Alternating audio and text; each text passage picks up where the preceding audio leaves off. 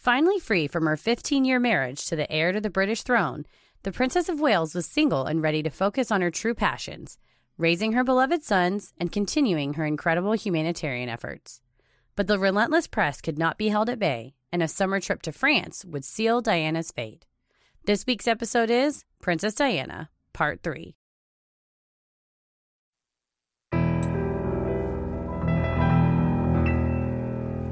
A bump in the night, your heart fills with dread. Probably a murderer who wants you dead. It could be a ghost, a demon, or worse. Perhaps you're the victim of a witch's curse. It's hopeless, you're doomed. You'd call a priest if you could. You'd rather just listen to who? Sinisterhood.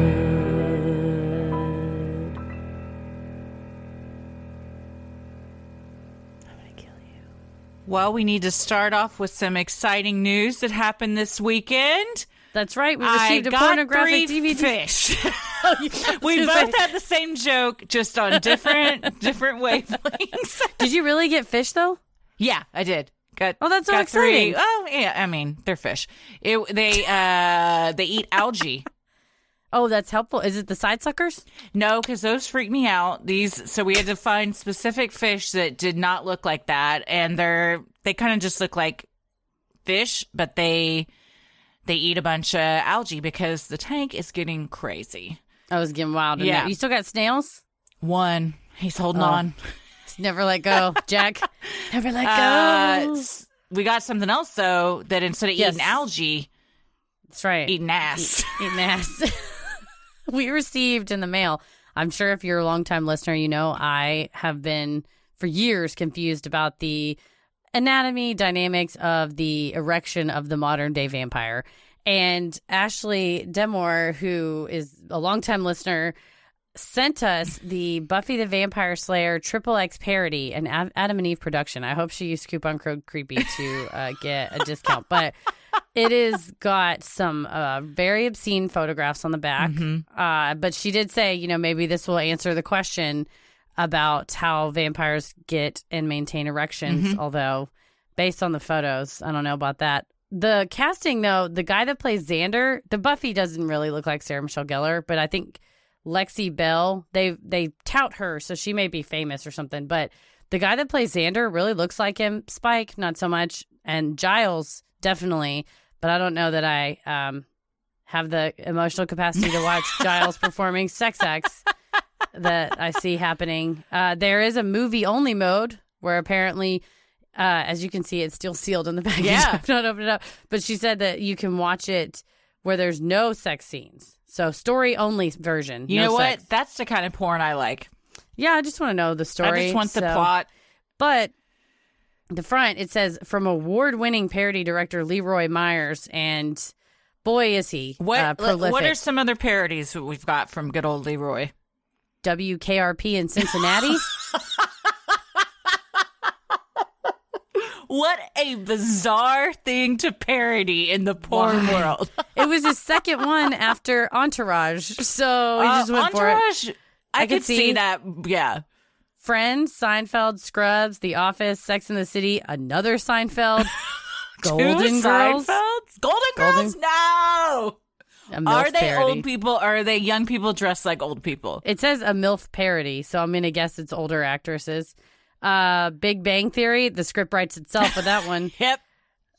Who's the Boss? Okay. Cheers. Like this one, A Wet Dream on Elm Street.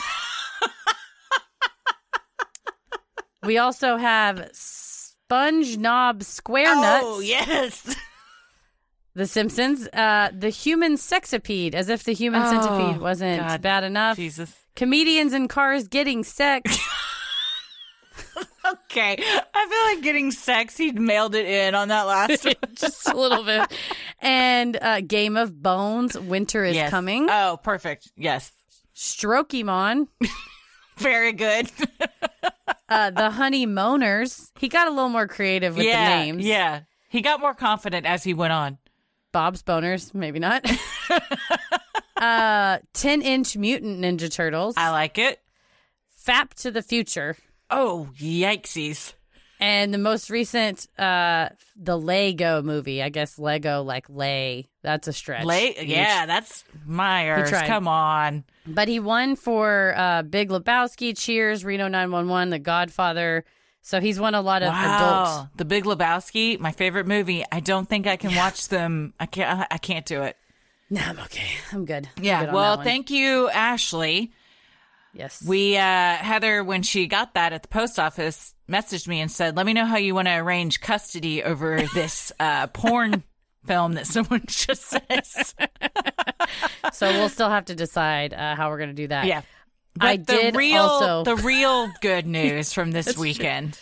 I got engaged. Yay!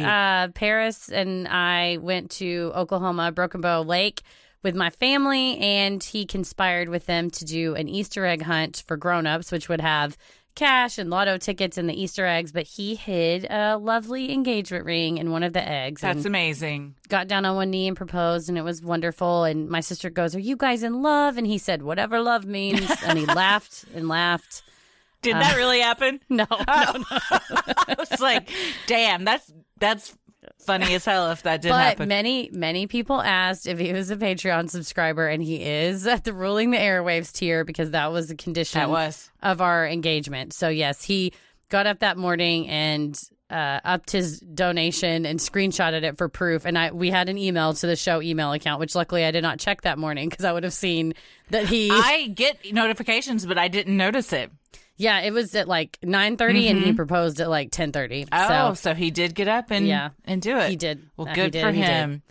And So he good made for good on you his guys. promise. We're all I very know. excited. Thank you. So I'm very happy. And no, he did not say whatever love means because he's not a monster like Prince Charles. Yep. Well, if you don't understand that reference, go back and listen to part 1 and then listen to part 2 and then come and listen to part 3. You may be here because you just binged part 1 and 2. I think a lot of people save them up and binge them all at once, which I get. So if that's the case, welcome. This is part 3. This has been, man, I've learned so much. Yes. So much that, as Meghan Markle has said, when you grow up in the States, you know who the royal family is, but you're not like indoctrinated as if you grew up in the UK. So it is just layers upon layers and still stuff that more is coming out. I started watching The Crown. Very good. Yeah. It's very good. Yeah. Very good writing, very good acting. So I'm excited. I go, "Babe, do you want to watch this with me?" No. Okay. But I won't say You offered. I won't say what it is, what the topic is, but our topic, 2 topics from now that we're covering. He was like, "Oh, I'll watch those documentaries with you." Yeah, Finally, he's interested in those. something. Oh, I'm very excited about it. Watched some, and started some books on it. So we're getting ahead in our research and trying to get ahead with what we're going to do so we can do even more in-depth research. But this, I was loving the DMs from folks who are from the UK who said, "I have a different view than my parents' generation. You know, my parents really were brought up to kind of revere the royals. I have an idea that they need to get with the times. They need to be more progressive, and if they're going to, you know, keep a hold on the public's attention and respect." And so it's interesting to hear the different opinions people have of the Meghan Markle situation. There's a lot of TikTokers and YouTubers and people that break down interviews and speculate on what body language means, and it's very interesting how similar it is to what happened to Diana. Yeah, it's kind of for sure. self-fulfilling because they say, "Well, she's trying to make herself seem like Diana. Let's analyze every single tick of her face." And that's exactly what happened to Diana. Yeah. So maybe she's not making it all up if you're spending hours on YouTube analyzing how she moved her hand when she signed a document, you know? Yeah. Well, we're going to wrap it up in this one with the worst part of the story. Definitely. But also some interesting stuff and also some ridiculous stuff. Always. Well, I'm Christy, I'm Heather. and let's get into it. On the final day of her life, Princess Diana and her rumored boyfriend, Dodi Fayed, arrived at the Ritz Paris Hotel around 4:30 p.m., forced to enter through the back door because of media on the scene, according to USA Today. Just after that, Doty went to a Rapazzi jewelry location to purchase 2 rings, which were then sent to the suite that he and Diana were sharing. According to Paul Bruel, Diana's longtime friend and butler, Diana said Doty was spoiling her. Paul guessed a ring would be next and advised Diana if she wanted to send a statement to her former flame, Dr. Natty Khan, to put the ring on her right hand. According to Paul, Diana was still in love with Natty. She didn't want to be engaged to Doty, but she didn't want to rebuff him either. And that's something that I learned in the Paul Burrell's documentary. It's Diana, the Royal Truth, and it's just his, perspective, his opinion. It's obviously super one-sided, but he was one of the closest people to her. And he said she barely knew Doty. And I think, Mohammed Al-Fayed wants to say they were going to be engaged. She was pregnant. They were super together. And Paul said she actually staged that whole thing on the yacht of them taking photos together because she wanted Natty to see the pictures. Really? And she asked Paul, hey, do you think Natty saw the pictures? And Paul said, of course he did. Yeah. Everybody saw them. Yeah. They're everywhere. And so that was really the love of her life and that they were going to get back together eventually. So it's interesting, the two different versions that come out. And Paul is another one of those figures that, I said UK people messaged us and said, Charles is a wanker. People messaged and said, some people think of Paul as kind of a celebrity chasing wannabe star, use Diana, and other people who saw him with her whole, time as a royal think, oh no, he was a confidant, he was a close friend. So again, it's like a matter of perspective of whether he's like a fame chasing douchebag or a longtime friend who's continuing her legacy. Yeah. Isn't it funny though? You can be a princess and still you're like, did he see those photos? I'm trying to get this guy jealous, y'all. She's like, did he see how I looked? And she was hugging on Doty and everything. And that's what he said. She just did that to get under Natty's skin, to get his attention. We're all the same. Oh, celebrities. Yeah. They're just like us. Oh, yeah. Security footage shows Diana, Doty, and Trevor Rees-Jones, a bodyguard, head out of the hotel through a back entrance in another effort to evade paparazzi around 12:20 a.m. on August 31st, 1997. They planned to return to Doty's apartment, located a short distance from the hotel. Henri Paul, the acting head of security at the Ritz Hotel, drove the group in a black 1994 Mercedes S280, according to the nearly 900-page official report by the London Metropolitan Police Service, or MPS. Yeah, they tried to have dinner at first and down in the restaurant, there's people taking pictures, and I wonder if your dad owns the hotel, as Doty's dad did, how did all those people get in there? And that's a question a lot of people have, especially conspiracy theorists that thinks that someone was working inside the hotel to tip off the photographers. Yeah, they had even been at Doty's apartment like earlier in the day, and they were followed from there to the hotel, and then they were going to go to an outside restaurant, and there were too many paparazzi, so then they decided to have restaurant at the hotel or dinner at the hotel, but then there was paparazzi there. It was a whole thing. But like you said, yeah, his dad owned this hotel. Why don't you call? I don't know. You can't create a perimeter? Yeah, or call the cops. I mean, I don't know if there's anything that can legally be done, but if I had a bunch of cameras going off in my face and I was trying to have dinner at the place that my dad owned, I'd be like, get the fuck out of here. What the hell? Yeah. To reach Doty's apartment, there were 3 possible routes, according to USA Today. One was blocked due to construction, and another was along the crowded Champs-Élysées, a popular tourist area. Paul decided on the third route that went through the Pont d'Alma. At the time, only Rees-Jones was wearing a seatbelt.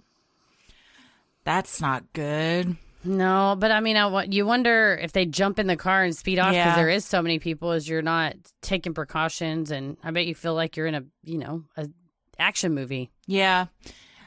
It's weird that the driver wasn't wearing one either.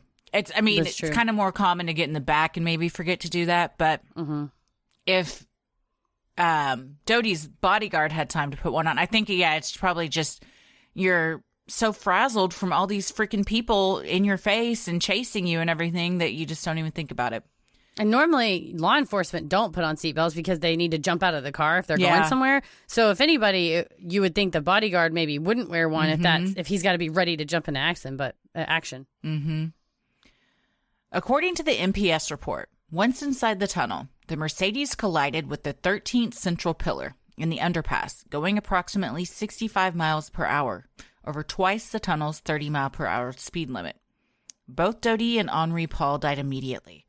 Diana and bodyguard Reese Jones were critically injured, but alive. Firefighter Xavier Gourmelon was one of the first to arrive on the scene. In an interview with Good Morning Britain, Gourmelon said when they first approached the car, "Nobody knew it was her. Nobody recognized her." He went on to say, "As I approached, there was a blonde person sitting on the floor. She regained consciousness and looked at me and said, 'Oh God, what happened?' A bit agitated. I tried to calm her down and tell her we'd look after her, and she fell into a coma again." Oh my God. Yeah. I mean, especially, you've seen the photographs of the car hitting. It's all, I mean, it looks like a crash test dummy when they hit not the people in the car, but like the way the car is crunched. Mm-hmm. The whole front end is crunched. The top is crunched because I'm sure it hit it and went up slightly. So the roof is caved in. That as a first responder, that's the first thing you see is the exterior of the car and think, my God, nobody's alive in there. And then you find someone who's, not only clinging to life, but one of the most famous people in the world. Yeah, when they hit the pillar, they hit it, bounced off, and then spun around to where it ended up facing the opposite direction. So, and it was earlier in the day, they had been driven around by, I don't remember what class it was, but it was like a much higher class of a Mercedes that had like bulletproof windows and the exterior was sturdier and everything. And they had their normal driver. But because when they got to the hotel, there was so much paparazzi, that driver and that Mercedes stayed out front as a decoy. Oh. And they went through the back door out a separate car. And that's why they got Paul to drive, because they needed a driver because the other one was out front to throw off the media. So it's all these like we always talk about, like this fine line that we walk between life and death, where one little decision could have, if they had just said, we'll just deal with the paparazzi and go out the front as usual. I mean, who knows? Or you say, well, we'll just sleep at the hotel tonight. It sucks. There's a lot of people, but we'll just close the shades and deal with it tomorrow. You never know. Yeah, there's too many what ifs. Yeah. French procedure is to perform treatment on the scene, according to the day Diana died. Rather than immediately transport a victim, the emergency workers attempt to treat on site. Diana was treated on scene for nearly an hour, until 1:20 a.m., when the ambulance began taking her to the hospital. However, on the way, Diana began suffering cardiac arrest. Rather than continue on to the hospital, the ambulance stopped while medics performed CPR and applied a defibrillator.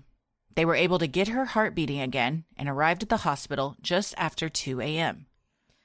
That's definitely a cultural difference of trying to rush somebody to the hospital versus doing what you can on scene and pulling over. I can understand that, though. I mean, I can understand the treating on scene, especially, you know, if you're like, we got 5 minutes and the hospital's 20 minutes away, like you do what you can right then. Yeah, especially in this case, you don't know if there's broken bones in the neck or something, transporting somebody. But again, it's another one of those, what if? Early reports on the princess's condition out of the hospital were that she had suffered a concussion, a broken arm, and a laceration on her thigh. However, the worst of her injuries were internal, specifically to her chest and lungs. For 2 hours, a team of doctors tried to get her heart pumping. Tragically, they were unsuccessful. At 4:53 a.m. on August 31st, 1997, at the age of 36, Diana, Princess of Wales, was pronounced dead. Tommy sent us that very fascinating video of a crew of people hanging out playing poker, I guess.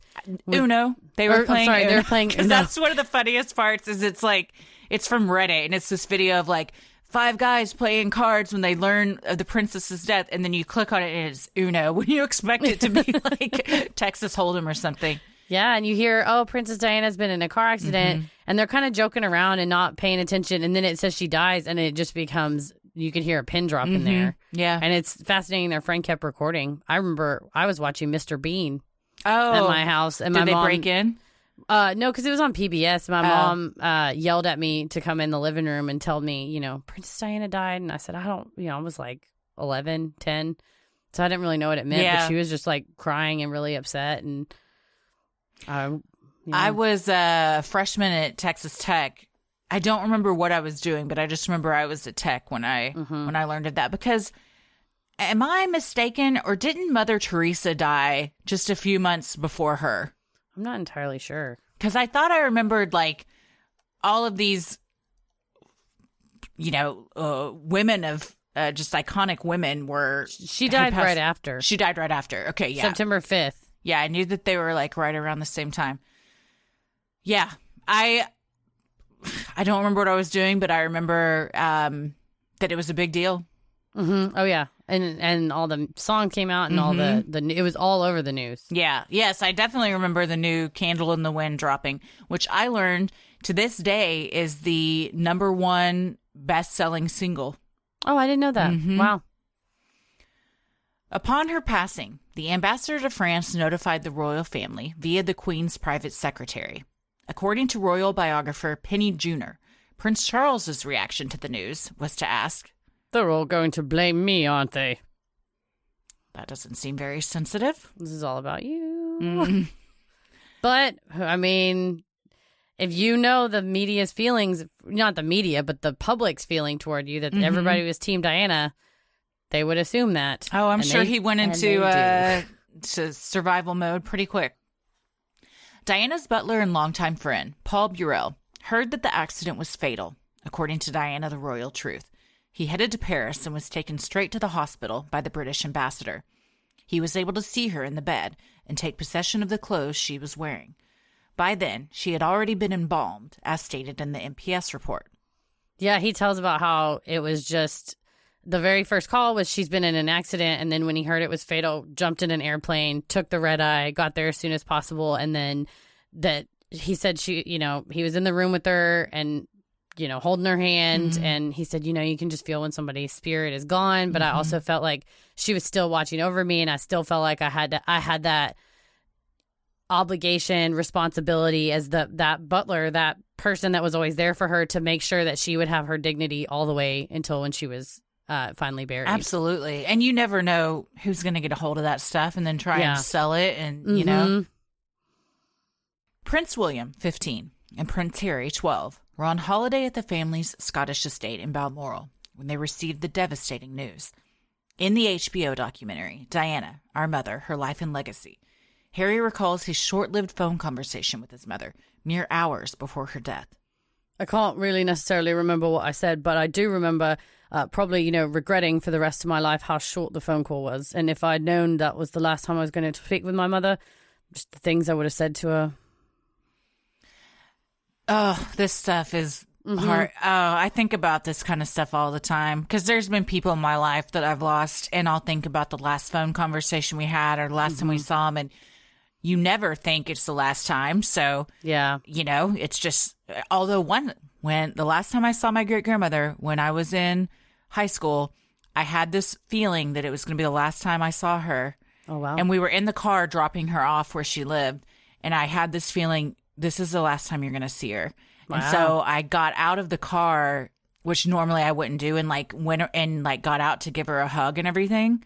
And that was the last time I saw her. Yeah, I mean, you think to yourself, I'm going to always talk to everybody in a kind way, like it's the last time I ever saw him. But you just can't, and they can't live like that. He was 12. He was 12. And they both said they were out playing with their cousins and running around. And they're like, love you, Mom. Talk to you later. You just take for granted you're going to talk to her again. And I think at the time they were both asleep when the news came through. And they said, let's let them, wake up in the morning and tell them then. But crushing. Crushing for sure. After the accident, Queen Elizabeth II went to Balmoral to be with her grandsons. While some say this is the reason it took 5 days for the royal family to make a statement about Diana's passing, others criticize the family for taking so long. Eventually, on September 9th, 1997, the Queen addressed the nation in her first live broadcast since the Gulf War in 1991, according to Oprah Daily. In her speech, she said in part, "First, I want to pay tribute to Diana myself. She was an exceptional and gifted human being. In good times and bad, she never lost her capacity to smile and laugh, to inspire others with her warmth and kindness. I admired and respected her for her energy and commitment to others, especially for her devotion to her 2 boys." What are your thoughts on 5 days? Yeah, I mean, Paul Burrell says, not that he's the absolute Well, authority. it's like your hairdresser. Celebrities' hairdressers Exactly. know all the tea. So he's essentially her hairdresser. That's why I like his input, because he was her best friend at the time, one of her best friends at the time. And he's particularly irked that they stripped her of her Royal Highness status, and believes that at first they were going to treat it more as isn't that a shame she passed away, and less of a royal fanfare.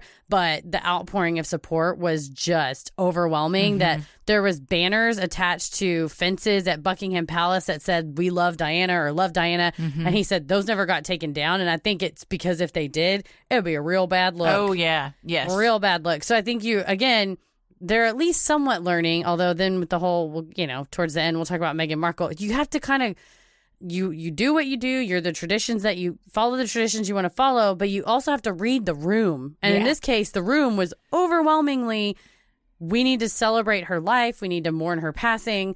And they finally got on the train. I think traveling to Balmoral is a good, excuse. But easily you could say we're shocked and devastated by this loss. We'll have more to say later. Yeah. But something. But yeah, it seemed like those 5 days may have been used to get all their ducks in a row and figure out how they were going to spin this. But the nation was grieving. I mean, it would be like Immediately. here if the, well, not that, I mean, now people are more on board with, if the vice president died and the president waited 5 days to say something about that, everyone would be like, what the fuck is going on? I mean, it would Or send even, like, people into a formal. tailspin.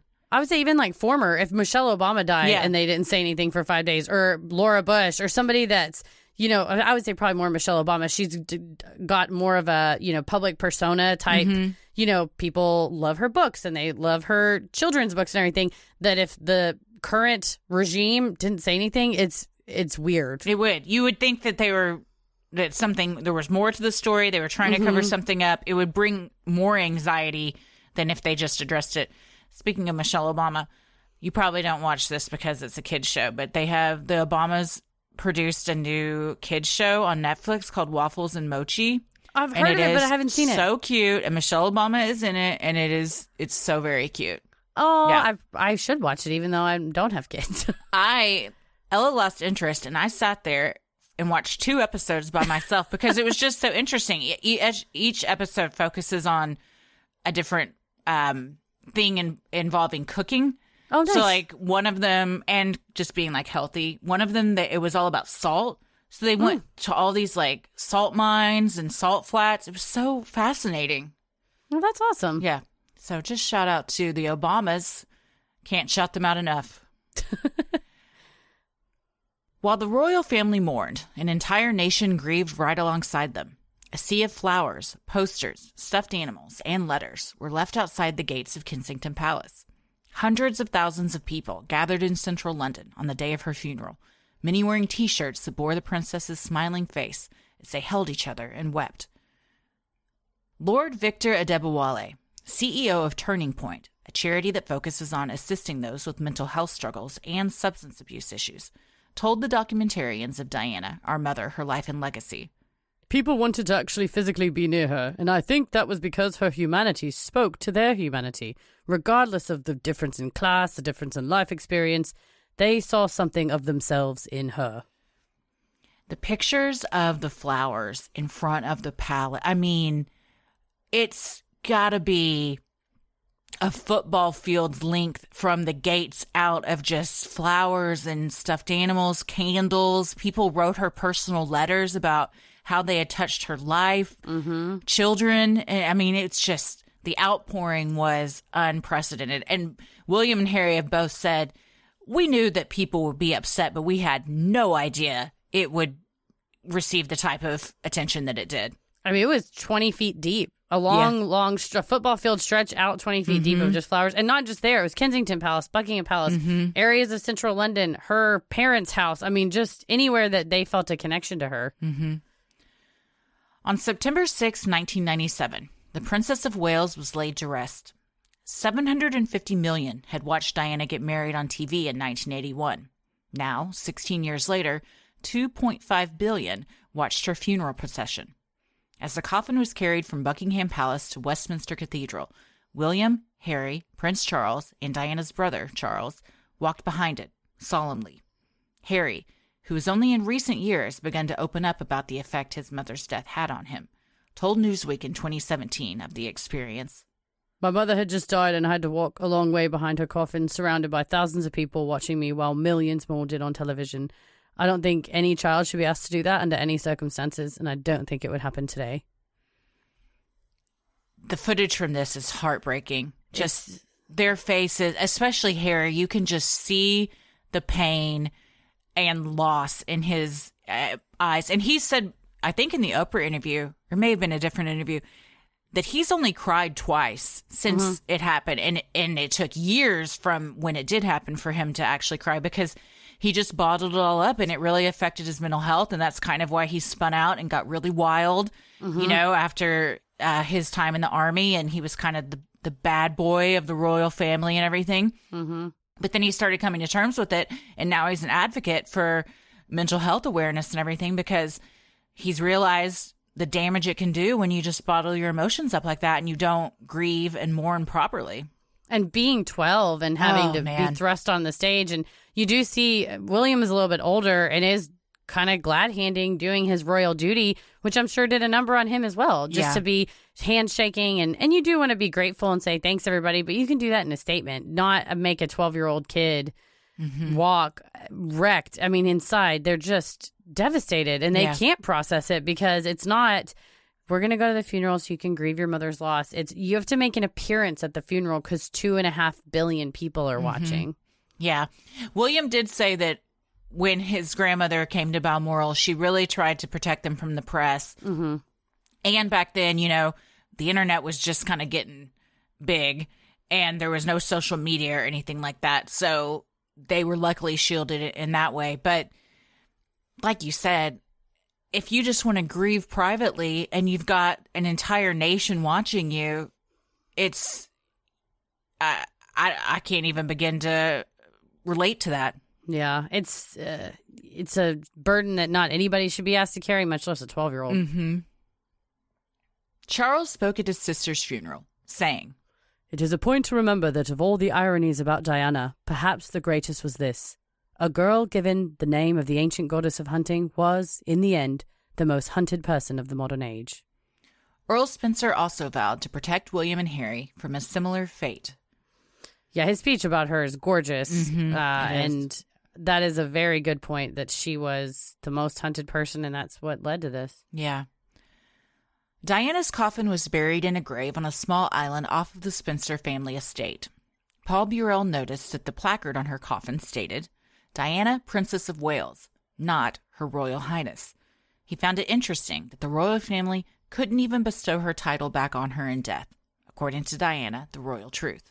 Again, like you said with the hairdresser, I mean, he's obviously staunchly pro-Diana and had a lot of, you couldn't even do the bare minimum of giving her title back. He also talked about Charles is kind of awkward at the funeral. Not Earl Spencer, Prince Charles. Yes. Was awkward at the funeral lunch and was kind of, I guess maybe just, we all process grief differently, was kind of joking around about the garden and asking about, you know, things at the Spencer family estate that wasn't as solemn as maybe some people would have expected. But that, yeah, Paul was one of the last ones to put, you know, throw a handful of dirt on her coffin and say goodbye, and noticing that they could not give her HRH back. In 2004, Operation Paget was launched by the British Metropolitan Police to investigate the various conspiracy theories surrounding the death of Diana. The nearly 900-page report explores and details numerous theories that could have contributed to the accident. Unsurprisingly, the paparazzi's involvement is mentioned heavily. Yeah, they go through 130, 140 conspiracy theories, just each in turn, and respectfully address them. It's very impressive. Yes. I mean, if you Google conspiracy theories, Princess Di death, the most you'll usually get is 10, 15. There's ones in there that, I mean, they're not even making it to the internet, and they took the time to say, no, this is not right. No stone shall be left unturned. I was very impressed that they didn't just say, that's nutty, we're not going to talk about that. They said, some people think that it was, you know, these, and we'll get into them all, and they broke them down, multi-pages. They would address each element, and they really, really did the princess her justice. But I mean, it did also cost a lot of money to the British people. Sure. Stefan Darman, a driver of one of the motorcycles that chased Princess Di that fateful night, told Oprah Daily that when the Mercedes crashed, none of the paparazzi present attempted to help those inside the car. Just weeks earlier, grainy pictures of Diana and Dodi kissing on his yacht were being sold for 500,000 euros each. When photographers opened the car door and found the princess clinging to life, they saw a money-making opportunity rather than a duty to help. Witnesses also told authorities that they saw several photographers climb onto the mangled car to take pictures of those inside as they lay dying. Horrifying that they exist.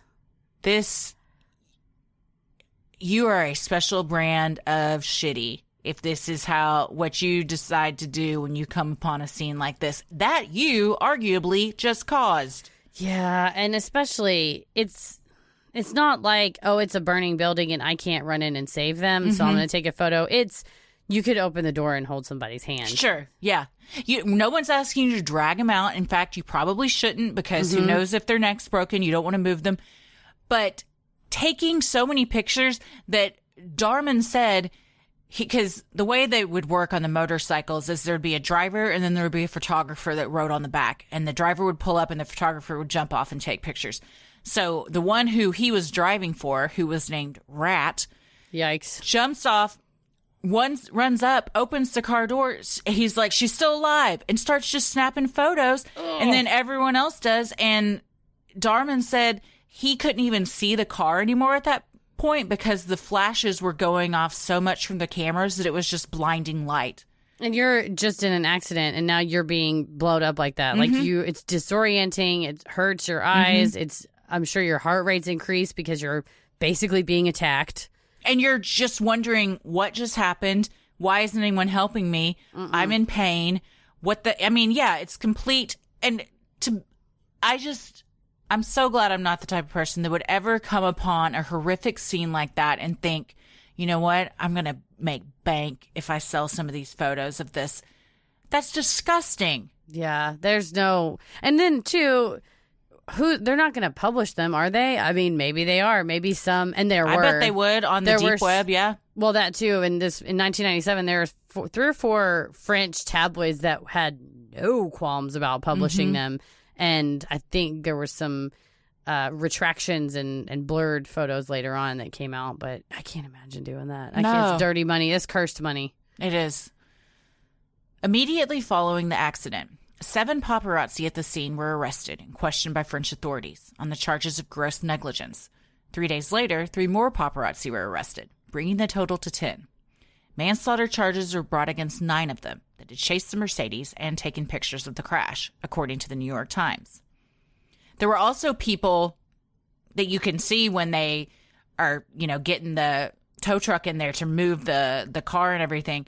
There's just people standing on the bridge up top looking down. And they said that because people heard the crash, when they came over and paparazzi were taking pictures, they were even getting fights with the paparazzi, like physical fights with them, trying to get them to stop. Yeah. I mean, and that's some type of citizen trying to step in. But if there's 500,000 euros on the line. Oh, more. If the pictures of them kissing, I mean, I'm sure all they saw were dollar signs, not people. The official MPS report included statements from several other drivers who had been inside the tunnel. 2 drivers stated they saw a motorcycle with 2 people riding speed past Diana's Mercedes. Reese Jones, the only survivor of the crash, said at the 2007 inquest into the accident that the only thing he really remembers very clearly was a motorcycle in the tunnel. That's pretty much accepted that there was some type of motorcycle that either ran them off the road or flashed the flash in the driver's face or something, because that's the one thing that he can recall. Yeah, there was a lot of different stories or people misremembering or remembering things differently as far as what types of car were there. Some said there was a black Fiat. Some said there was a white Fiat. Some said that there were just motorcycles. So the judge was like, it's really hard to be able to tell what's going on because as we've all said, our eyes and memories are trash. But it was pretty accepted that there was at least one motorcycle that was probably involved. While the paparazzi were eventually found not guilty on charges of manslaughter, 3 of them were found guilty on invasion of privacy. As reported by the LA Times, these men were symbolically fined €1 each by the court and had to pay for their convictions to be publicly announced in 3 newspapers or magazines. So it's a little bit like the sandwich board punishment. Yeah. I don't know why, and I never saw why they all weren't found guilty of invasion of privacy. I wonder if those were the 3 that were taking the pictures of the write-up in there. Despite the findings from Operation Paget, concluding the tragedy was an accident, conspiracy theorists have been unwilling to accept this ruling. Some believe Henri Paul, the driver of the Mercedes, had been tipping off the paparazzi as to the location of the princess. During the 2007 inquest, after the findings of Operation Paget were released, Inspector Carpenter showed CCTV footage to the court, saying, "You will see Henri Paul exit at the back of the hotel, and when you watch the sequence, you will see him raise his hand as if waving to the paparazzi across the road. If you look at the paparazzi, you will see one of them raises his camera." As reported by The Guardian. Paparazzi Christian Martinez told French police, Henri Paul was going much too fast. Maybe he swerved to avoid a vehicle that was traveling very slowly in front of him. Then he lost control of the car. To this, the coroner pointed out, "If you think that's what happened, you may like to ask how Martinez could have known that." Boom. Done did it on him. Yeah, a lot of people thought he was working for the hotel or working for other agencies. He did. So he got off at 7 from his shift. He doesn't come back to the hotel until 10. Mm-hmm. So there's a 3-hour window there where no one really knows what he was doing. As we'll see, it looks like he was probably drinking quite heavily. There's other theories as to what he may have been doing during that time, too. Well, and Mohammed Al-Fayed owned the hotel, so it technically employed this person. If you employed a person who then you found out was tipping people off, then it would seem like a vast conspiracy to you. Alternatively, you're Mohammed Al-Fayed. You want your son to be with Diana because Mohammed owned Harrods. I think it raised to their brand. Sure. Why wouldn't you tip the paparazzi off that that's where they're going to be? So there'd be more photos of him and Dodi, or her and Dodi. That's a good point. There are those who also believe Paul had been paid off by the MI6, the UK's secret intelligence service, to assassinate Diana and Dodi. Richard Tomlinson, a former MI6 officer, told reporters at the time that he had seen Paul's file and could confirm he was an informant. He went on to say, "It's been well established that he went missing for 2 or 3 hours the night of his death," according to USA Today. So there's that. So he's either off drinking because he thinks he's off work, and then he gets called back saying, "We need a driver. Here's the deal. We're trying to stage this thing so we lose the media." Or he's off talking to the Secret Service because he's involved in something much bigger than anyone knew at the time. He's getting his instructions, possibly. It's also, though, Tomlinson this wasn't the first time he had tried to throw his former employers under the bus by making kind of ludicrous claims against them. So a lot of people said, this guy, he's just blowing smoke up everybody's ass, trying to get his 5 minutes fame. Just because you said it to USA Today doesn't mean it's true. No. Anybody can say anything. Sure. Paul had also been found with a large amount of cash on him the night of the accident. Authorities also discovered he had $250,000 in his bank account, significantly more than the $35,000 he made per year as security manager of the Ritz Hotel. This furthered conspiracy theorist beliefs that he had been a paid informant. Or he was taking a cut from the paparazzi. Or he won the lottery. He had a gambling addiction. I don't know. Or he was just a good saver. Or his uncle passed away and he had happened to have Uncle Pennywise send money to him. While it was never proven Henri Paul was directly involved with the death of Princess Diana or Dodi Fayed, it was confirmed that he was driving under the influence. When tested, his BAC was 1.75 grams per liter, or 0.228% on the U.S. scale, more than double the legal limit. That's significant. Oh, yes. Yeah. And I think that is I mean, what my opinion would be is it's a combination, which is what the MPS report said, that it was a tragic accident caused by him being super drunk and being distracted and the paparazzi getting in the way. Other people think it was not properly metabolized in his blood and that it was somehow added or forced into him. Again, there's a lot of people on TikTok just say whatever they want. That he was forced to drink? That he was drugged, essentially. Ah, so it wasn't necessarily alcohol, but something that showed on the toxicology report as alcohol that was given to him? Exactly. I don't know what magic substance that is, but it's out there. I went down a whole TikTok Diana conspiracy rabbit hole. We'll later. I'll get to the more Alrighty. wild ones. At the conclusion of the French investigation, Dodi's father, Mohammed Al-Fayed, sent a letter to the coroner of the Queen's household, the official responsible for the bodies of both Diana and Dodi. His letter detailed his opinion that his son was murdered by, quote, the establishment, particularly His Royal Highness Prince Philip, who used the royal security services to carry out the plot. This would kind of become his obsession.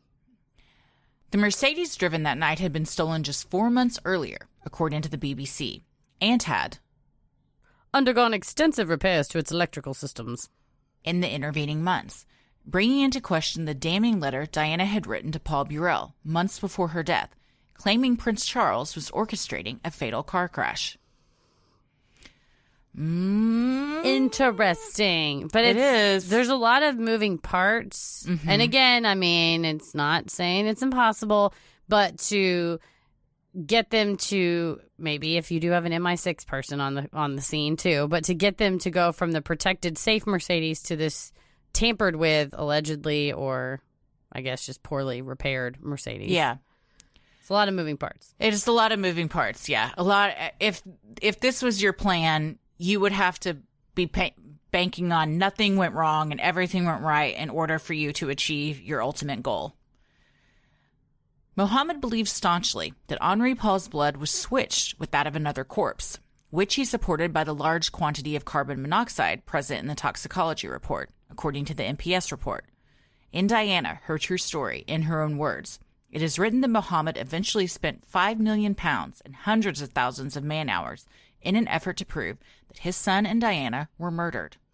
And I wonder if partially he does believe that, and the other half of it was, it's your hotel, it's your head of security who was wasted driving your kid and killed them, and you didn't keep them safe, and now you're looking for an answer, a scapegoat, someone else to blame so you don't feel that pain that you could have protected them more.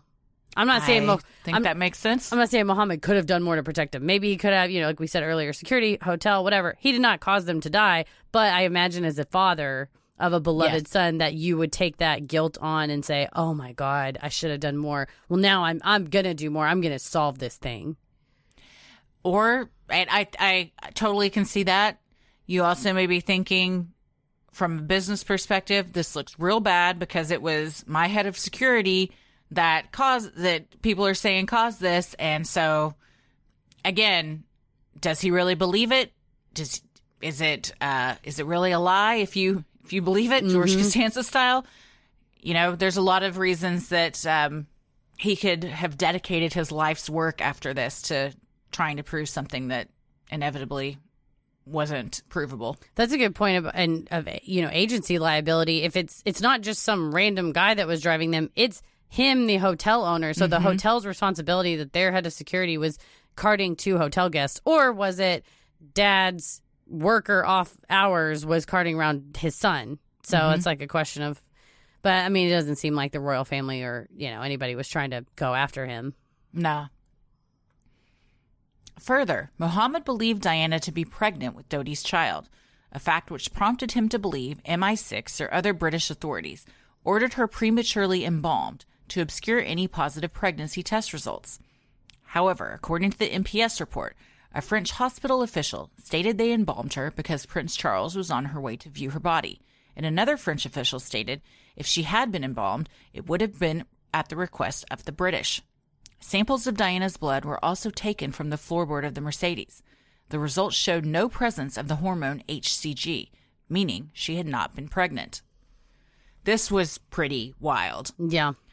A lot of people criticized, well, they didn't test her to see if she was pregnant. And everyone's like, that's because it's not common practice to give a dead person a pregnancy test. Yeah. But they said the embalming wouldn't allow for a blood test to be done, and they couldn't do a urine test or anything. But they went back and did studies to see, can old blood be used to do a blood test for pregnancy? And the results were yes. So they took her blood from the floorboard of the Mercedes and tested it. And to me, that is just egregious. It's above and beyond. It's not anybody's business if she was pregnant. If she was, then that, it doesn't even matter now. It's kind of just it's invasive, extra. Yes, it's icky that you would go to those links to try and get just this salacious information that inevitably didn't matter. Yeah, and you do start to see that there's the conspiracy start grasping at straws. And, she got embalmed to hide that she was pregnant. She got embalmed because it was August and they needed to have her laid out for Prince Charles. And also, again, the MPS report goes into detail that, this is not like her body got taken to somebody's house and one single person was watching over it. It's a whole full hospital full of people. And they did say it's common diplomatic practice that if a authority figure, a person of the state, of a different state, is killed, that they defer to the other state, the foreign power of what do you want us to do with them? And they did that here. And that they said there's a 0% chance she would have been embalmed without the royal family saying, yeah, go ahead and do it. And they think that it was, then the MPS concludes that it was because she was going to be viewed so much. She had to be transported. Her body had been already out for that long. So it's, there's a lot of pieces that I think don't fit into a conspiracy theory that you can see. Again, the MPS report is 900 pages long. And to their credit, when most government agencies would go, this is a bunch of cockamamie. This is cockamamie. Yeah. Yeah. That this is irrational. They take every irrational thing to its Sherlock Holmesian. And they say this would require 30 different doctors to be in on a scam. Yeah. No, sometimes the simplest answer is the right one. Muhammad even said that he went publicly and said, she called me on the day of her death to tell me about the pregnancy. I know that she was pregnant. The royal family orchestrated this because they knew that Dodi and Diana were going to be getting engaged, and they didn't want the heirs to the throne having a Muslim stepfather, was his whole reason and motive, what he thought was their motive and everything. But I understand a father's grief has got to be something just next level, but I think he was grasping at some straws. I think based on her short, limited amount of time that she knew Dodi and the statements of those that were genuinely closest to her and not the father of the deceased guy, that they were not as serious as he made it sound. He made it sound like they were just head over heels, madly in love. And Paul Burrell said, she called me the day before and said, I'm dreadfully bored. He's fine. He's really nice, but I just want to get home. It wasn't like, I can't wait. I don't want my time with Dodi to end. I love him so much. I can't wait to have his babies. It was, he's fine. No, that's why she flew on the Harrods jet, is because she wanted to get home, because she wasn't having that great of a time. She was done. So, and that's why she wore was going to wear the ring on the right hand and everything, because she wasn't. But I think, again, you dress it up. If you're a grieving father, you want to say they were star-crossed lovers, and that way your son didn't just die in vain. Yeah. Right in the back of a car with a lady who was lukewarm about him. Muhammad Al-Fayed was also suspicious that the traffic cameras along the route and in the tunnel did not capture footage of the car. Statements by officials in the MPS report indicate the cameras in the tunnel are manually operated by staff, and that staff went home at 11 p.m. that night, and there is no night staff. Other cameras along the way were not pointed at traffic, per French officials. That's another one where they said, the cameras were erased, and they said it was just not digital. Yeah. A human being sat there and watched them and turned them off when they went home. Much to Fayed's disappointment, a jury determined in 2008 that Dodi and Diana were killed by the gross negligence of both driver Henri Paul and the members of the paparazzi chasing the vehicle, according to Diana, her true story, in her own words. Paul Burrell also believes it was a tragic accident, saying in the documentary Diana the Royal Truth, "No one would sign an order to murder the mother of the future King of England. Who would want to murder Diana? I can't believe that." In 2019, top forensic pathologist Dr. Richard Shepard concluded in his book Unnatural Causes that "An extremely small and badly placed tear in a vein in Diana's lung caused her death, and explained why she was conscious and talking before losing consciousness and dying suddenly.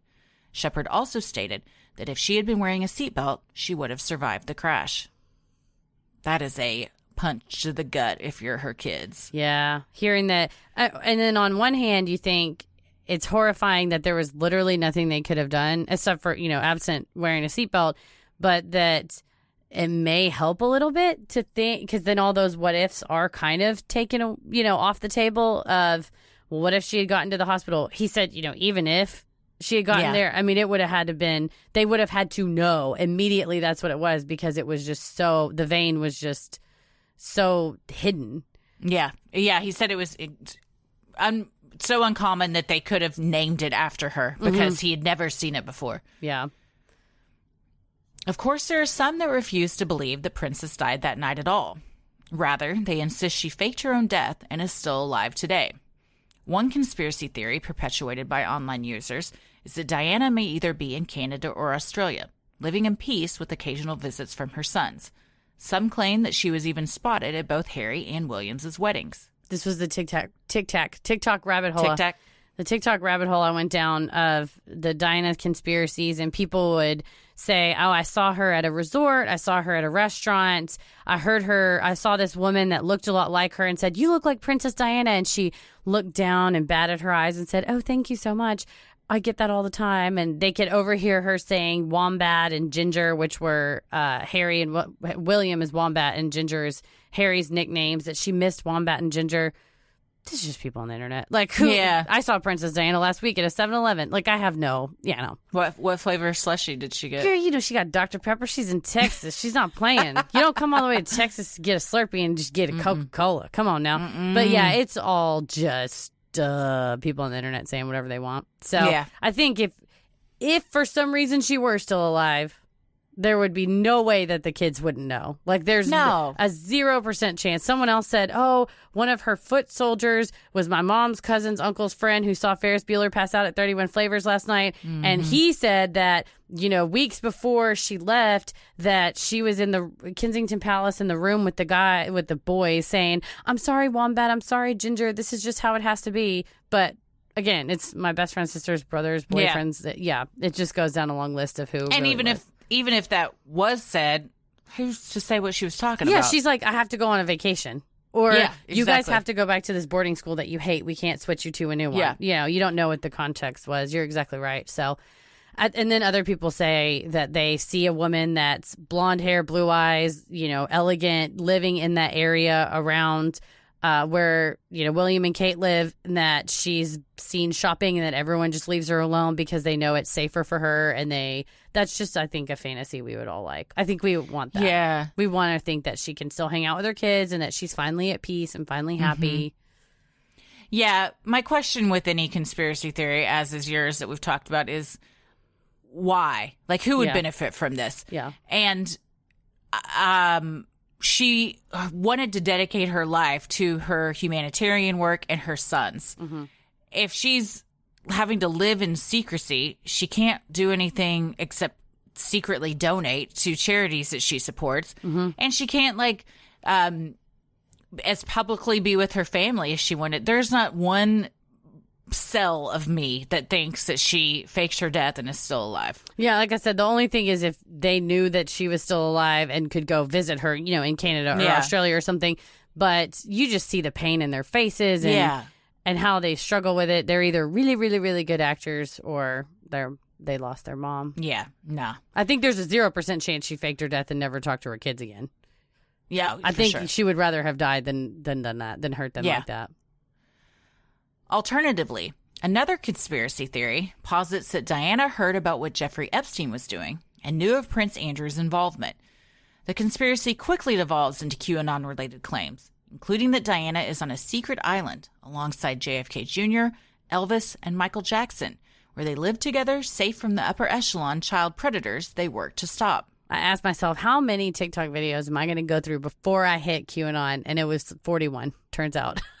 I can't believe you watched 41 of them. Oh, I kept watching after that, too. I was into this. I've watched a lot of loose. That's the thing, though. It's funny because you'll have this video where someone goes, person DM me, and it's just like uncorroborated. And if you want that thrill of that you're seeing that Princess Diana is really alive. And one time I was at Kensington Palace and this person said this thing to me and it has 900,000 views. You're like, well, that's let's hope that everybody that watches that takes it with a grain of salt, but maybe not. Yeah. I mean, you can just kind of say whatever you want. So yeah, it took a turn that she told Prince Charles, oh my gosh, Jeffrey Epstein and Prince Andrew are doing this horrible stuff. And Charles said, oh my gosh, you can't out Prince Andrew. He's the Queen's favorite. Now that you know they're going to kill you, for the boy's sake, let me save you. I'll send you to this island. The royal family and I'm assuming the Rothschilds are involved. They always are. All these rich families, like 5 or 10 rich families, fund this private island where JFK and Elvis and everybody lives in peace and harmony. I would also like to argue that Michael Jackson should not be there. Probably not. No, I don't know why that. If they're trying to live together from the child predators they work to stop. Yeah, there's one among us. Mm-hmm. The questions surrounding that August 9th in 1997 plague a nation to this day. All the evidence collected by French authorities was gathered in a 6,000-page dossier. Under French law, it will remain confidential until 2082, according to the Daily Mirror. Perhaps new information will come to light at that time.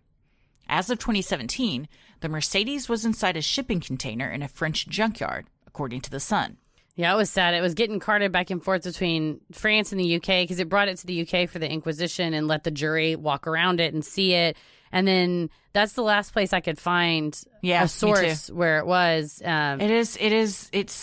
It's just bizarre, and that it would just be in a French junkyard. You'd think it would be in not a museum, but in a police station or something somewhere in an evidence place. Like the royal family would lock it up somewhere. Mm-hmm. No one was more affected by Diana's death than her sons. Just after her passing, Paul Burrell asked both William and Harry what memento they wanted of their mothers. William chose her Cartier watch, given to her by Charles for her 21st birthday. Harry chose Diana's sapphire engagement ring. Later, when William was to propose to Kate Middleton, Harry gave the ring to his brother, ensuring that a part of their mother would eventually sit on the throne, according to Diana, the royal truth. Commenting on this act, Burrell said, Harry gave up his precious treasure. His one thing he kept from his mother, he gave to his brother. That's selfless, kind, and exactly who Diana was. Later, William gave Harry the Cartier watch, which Harry then gifted to his bride, Meghan Markle, according to Vanity Fair. That is sweet, though, that her ring yes. Her ring will be the queen ring. Yeah, well, because Harry knows, even if I get married, my chances of me being on the throne because of the succession are not going to happen. Just as Harry saw to it that part of his mother would eventually sit on the throne, he has also seen to it that he and his wife will not be victims of a similar fate at the hands of the press. In 2020, the couple stepped down from royal duties and moved to California to start a new life. In their recent bombshell interview with Oprah, jaw-dropping allegations were revealed about their treatment from both the royal family and the UK media, of which the latter viciously targeted Meghan.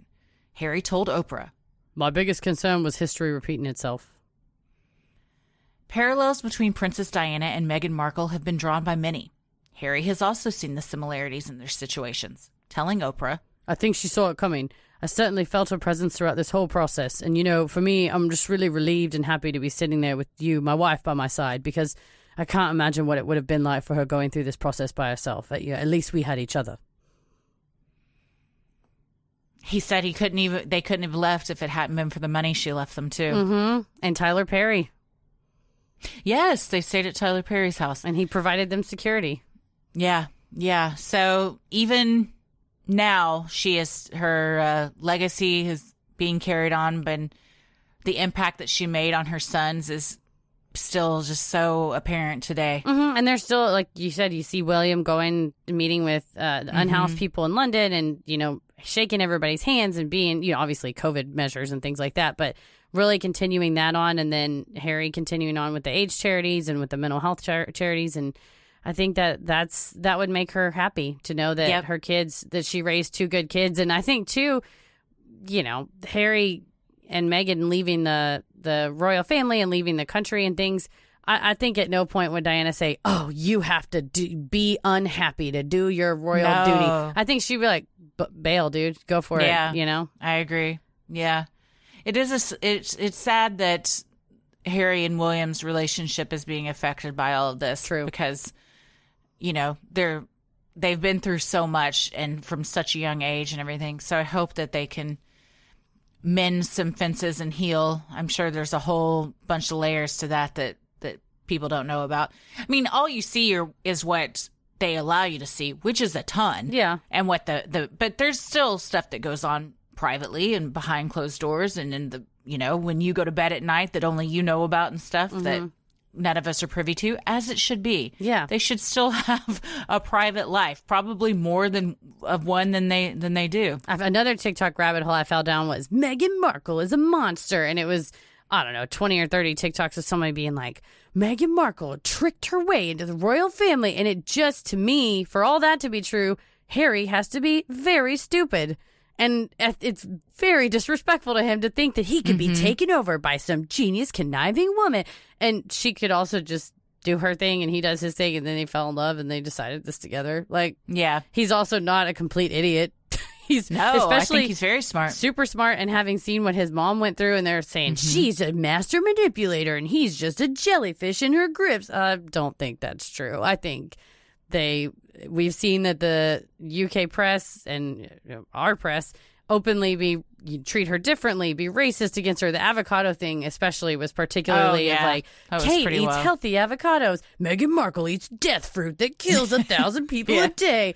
So I don't think that's unreasonable. Now, they said she is a social climber. Aren't we all, She's an actress. Yeah. She's trying to get out there. She was trying to make connections and networking. Literally, that's called networking. Like, whatever industry you're in, we're all networking. It's weird and hopefully somewhat sincere, but sometimes it's not. But, yeah, the idea that he was some schmuck that got duped by this actress, I found it to be quite insulting to his intelligence, frankly. Yeah. Yeah, a lot of people do not like her. In fact, there was a poll done, and like 1 out of every 4 Brits did not believe what the accusations that she made on the Oprah interview. Oh, what, that they said the baby's going to be dark? Anything, she said. Like the majority of the people, this poll said, 1 of every 4 did not believe any of the accusations they made. Well, there you go. Well, that's their right. So, yeah, I mean, people tried to pit her and Kate Middleton against each other. And as Meghan says in the Oprah interview, just because you love one of us doesn't mean you have to hate the other. Like, you can, you don't have to be Team Kate or Team Meghan. You can just love Kate and then be indifferent to Meghan. You don't have to actively hate her because she isn't Kate. Yeah. I don't know much about her, but because of that, I can't say that she is a social climber and using him for everything and made him leave the royal family to further her own gain and everything. I don't know enough about it but like you said, that would mean that he just saw no red flags and said, fuck it. And abandon his family. And I don't think you just do that willy-nilly. Yeah, especially because it sounds like he has a great relationship with his grandmother. That, you don't take that lightly to bail out of it. And, of course, like we always say, the truth is somewhere in the middle. Sure. Yeah. Well, so what do we think as far as theories go? You know me, I like a good wild conspiracy theory, but the humanity and empathy in me will not allow me to believe wild thing. It seems so, it just seems so disrespectful and I can't even think of the word for it. No, I think disrespectful is the word. I was so touched and moved by that Diana, our mother, with the interviews with them, and they weren't, it's a little bit of a royal fluff piece, right? It's like, look how great the prince and, the princes are. But also, they genuinely miss their mom. They genuinely love their mom. They genuinely care about the work they do. You can see that in the time and effort and the interactions that they have with people. That's not fake. And so I think seeing that these are two kids that lost their mom, that also going through the Operation Paget report that's 900 pages long. And I'm telling you, takes every conspiracy theory except for she's on an island with Michael Jackson somewhere, which I highly doubt, that it takes it and really says, listen, for this to be true, let's pretend for a minute it's true. It would require these 50 things, that there's just no way that every doctor in the hospital and nurse and staff that works in this hospital is all in on this conspiracy together, or everybody that worked in the hotel was in on this conspiracy together, or worked at the Metropolitan, Paris police, working the tunnels and the cameras. So like you said, a lot of times, unfortunately, it is so senselessly tragic that the simplest answer is the truth of whether he was super drunk or drugged or whatever. But at the end of the day, it was a car accident. Yeah. That was, I think the paparazzi was heavily responsible for. Probably a little bit more than what they were let off with, I think. I agree. I think when Henri Paul got off work at 7, like so many people do, and there's nothing wrong with it, he went and had some drinks thinking he was done working. He gets a call to go back. And should he have been driving? No. But he did.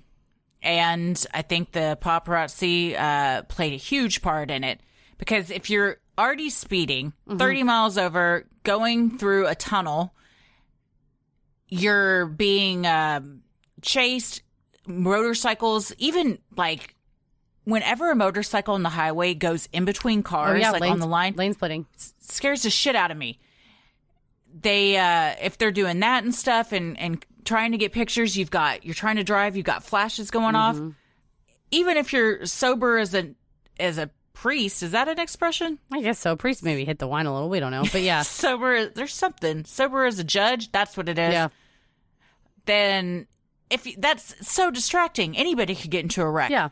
Then if you combine alcohol with it, and the speed. chances go up. Super speed. Yes, and the speed, yes. So I think it was just a recipe for disaster, and coupled with not wearing seatbelts, it just was a tragedy. Yeah, and that's what they said. Some people said, oh, the car really wasn't going that fast, or it was going even faster, or there wasn't a motorcycle, or there was. It's like you can see the car was destroyed. And beyond recognition. Yeah, and it's shocking that even Trevor Reese Jones survived. And he said he can't remember hardly anything, because I'm sure you couldn't. No, yeah. So, and then that tear in the lung from the pathologist, I think it is, maybe not even the simplest accident. It's something totally freak, but natural, that tear in that vein in her lung just was irreparable. It is interesting, though, the point you brought up about could Mohammed have been tipping off the paparazzi, because again, they're at your hotel. I don't know the legal action you can take against something like that, but how did they know they were going to be there? I mean, somebody in the hotel had to have been tipping somebody off, whether it's the driver or the owner or just somebody else that works there. Is it impossible that Henri Paul was also tipping off the paparazzi? No, I don't think so.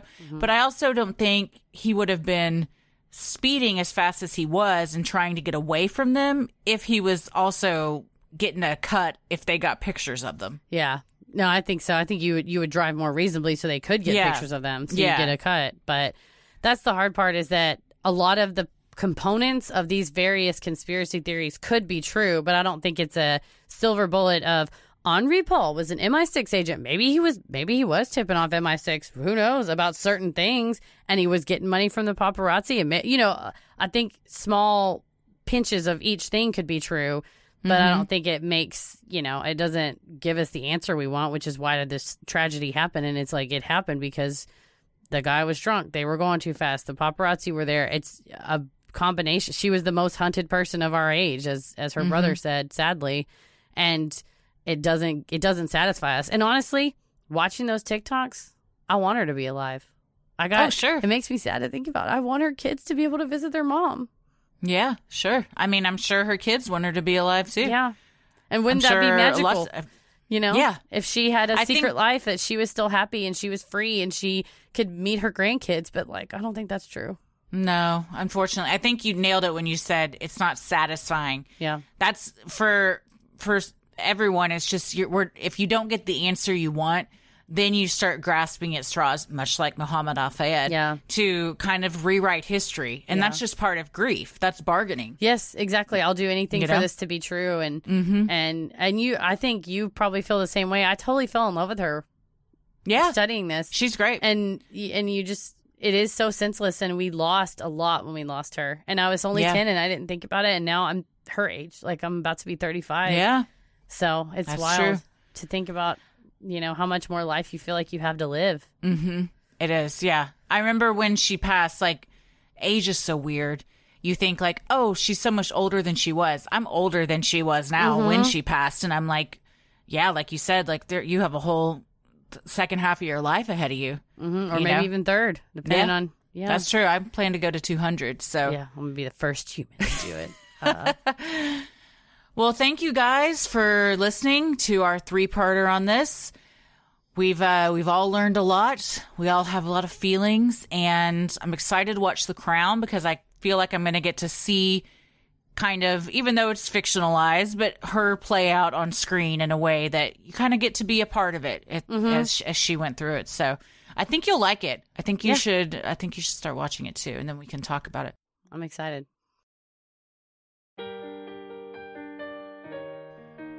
We love providing Sinisterhood to you at no cost, so if you like what you hear, consider supporting the show by donating to our Patreon. We're a small operation, creating the show for you by researching, writing, recording, and producing it ourselves. Any amount is sincerely appreciated and helps offset the cost of making and hosting the show. As a thank you, you'll also get some sweet perks like ad-free episodes, a Sinisterhood sticker, membership to our exclusive Patreon Facebook group for those in the Ruling the Airwaves tier, a special shout-out on the show, a monthly bonus minisode, and patron-exclusive video and audio content, including our Am I the Asshole and relationship advice segments where we read and discuss the best that Reddit has to offer. And we have our new Judge Christie segment where I bring the cases and Christie makes the rulings. And we do have some merch in the work for Judge Christie. You also now have the fun perk of access to our Discord server, where you can connect with other fans in real time and discuss the latest in true crime, share personal ghost stories, or just post adorable pictures of your pets. We will also be hopping on occasionally and hosting monthly Q&As, where you can ask us all your burning questions. For our patrons not in the U.S., you now have the option to pay in pounds or euros, saving you the cost of the conversion fee. Annual memberships for all tiers are also now available. Those that select this option will be rewarded with a free month of membership. For more details on all of this and specific member tiers, visit Sinisterhood.com and click Patreon on the top banner. And make sure you stick around after our sign-offs to hear your shout-out. So many of you have been tagging us in pictures of you sporting your sweet Sinisterhood merch. Keep those pictures coming.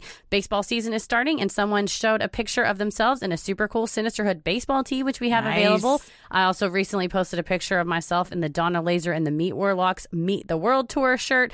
And like Christy said, we have some upcoming merch featuring Judge Christie. So if you want to grab some sweet swag like t-shirts, mugs, totes, and even clothes for your kiddos, visit Sinisterhood.com and click on shop in the top banner.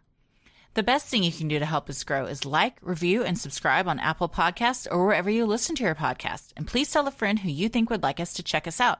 It means so much to us and really helps podcasts like us get more exposure. You can follow us on Instagram and Twitter at SinisterhoodPod and like us on Facebook at SinisterhoodChristy. I'm on Twitter at Christy or GTFO and on Instagram at Christy M. Wallace. Heather?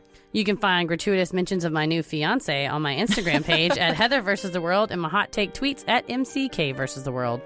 As always, the devil rules the airwaves. Keep it creepy.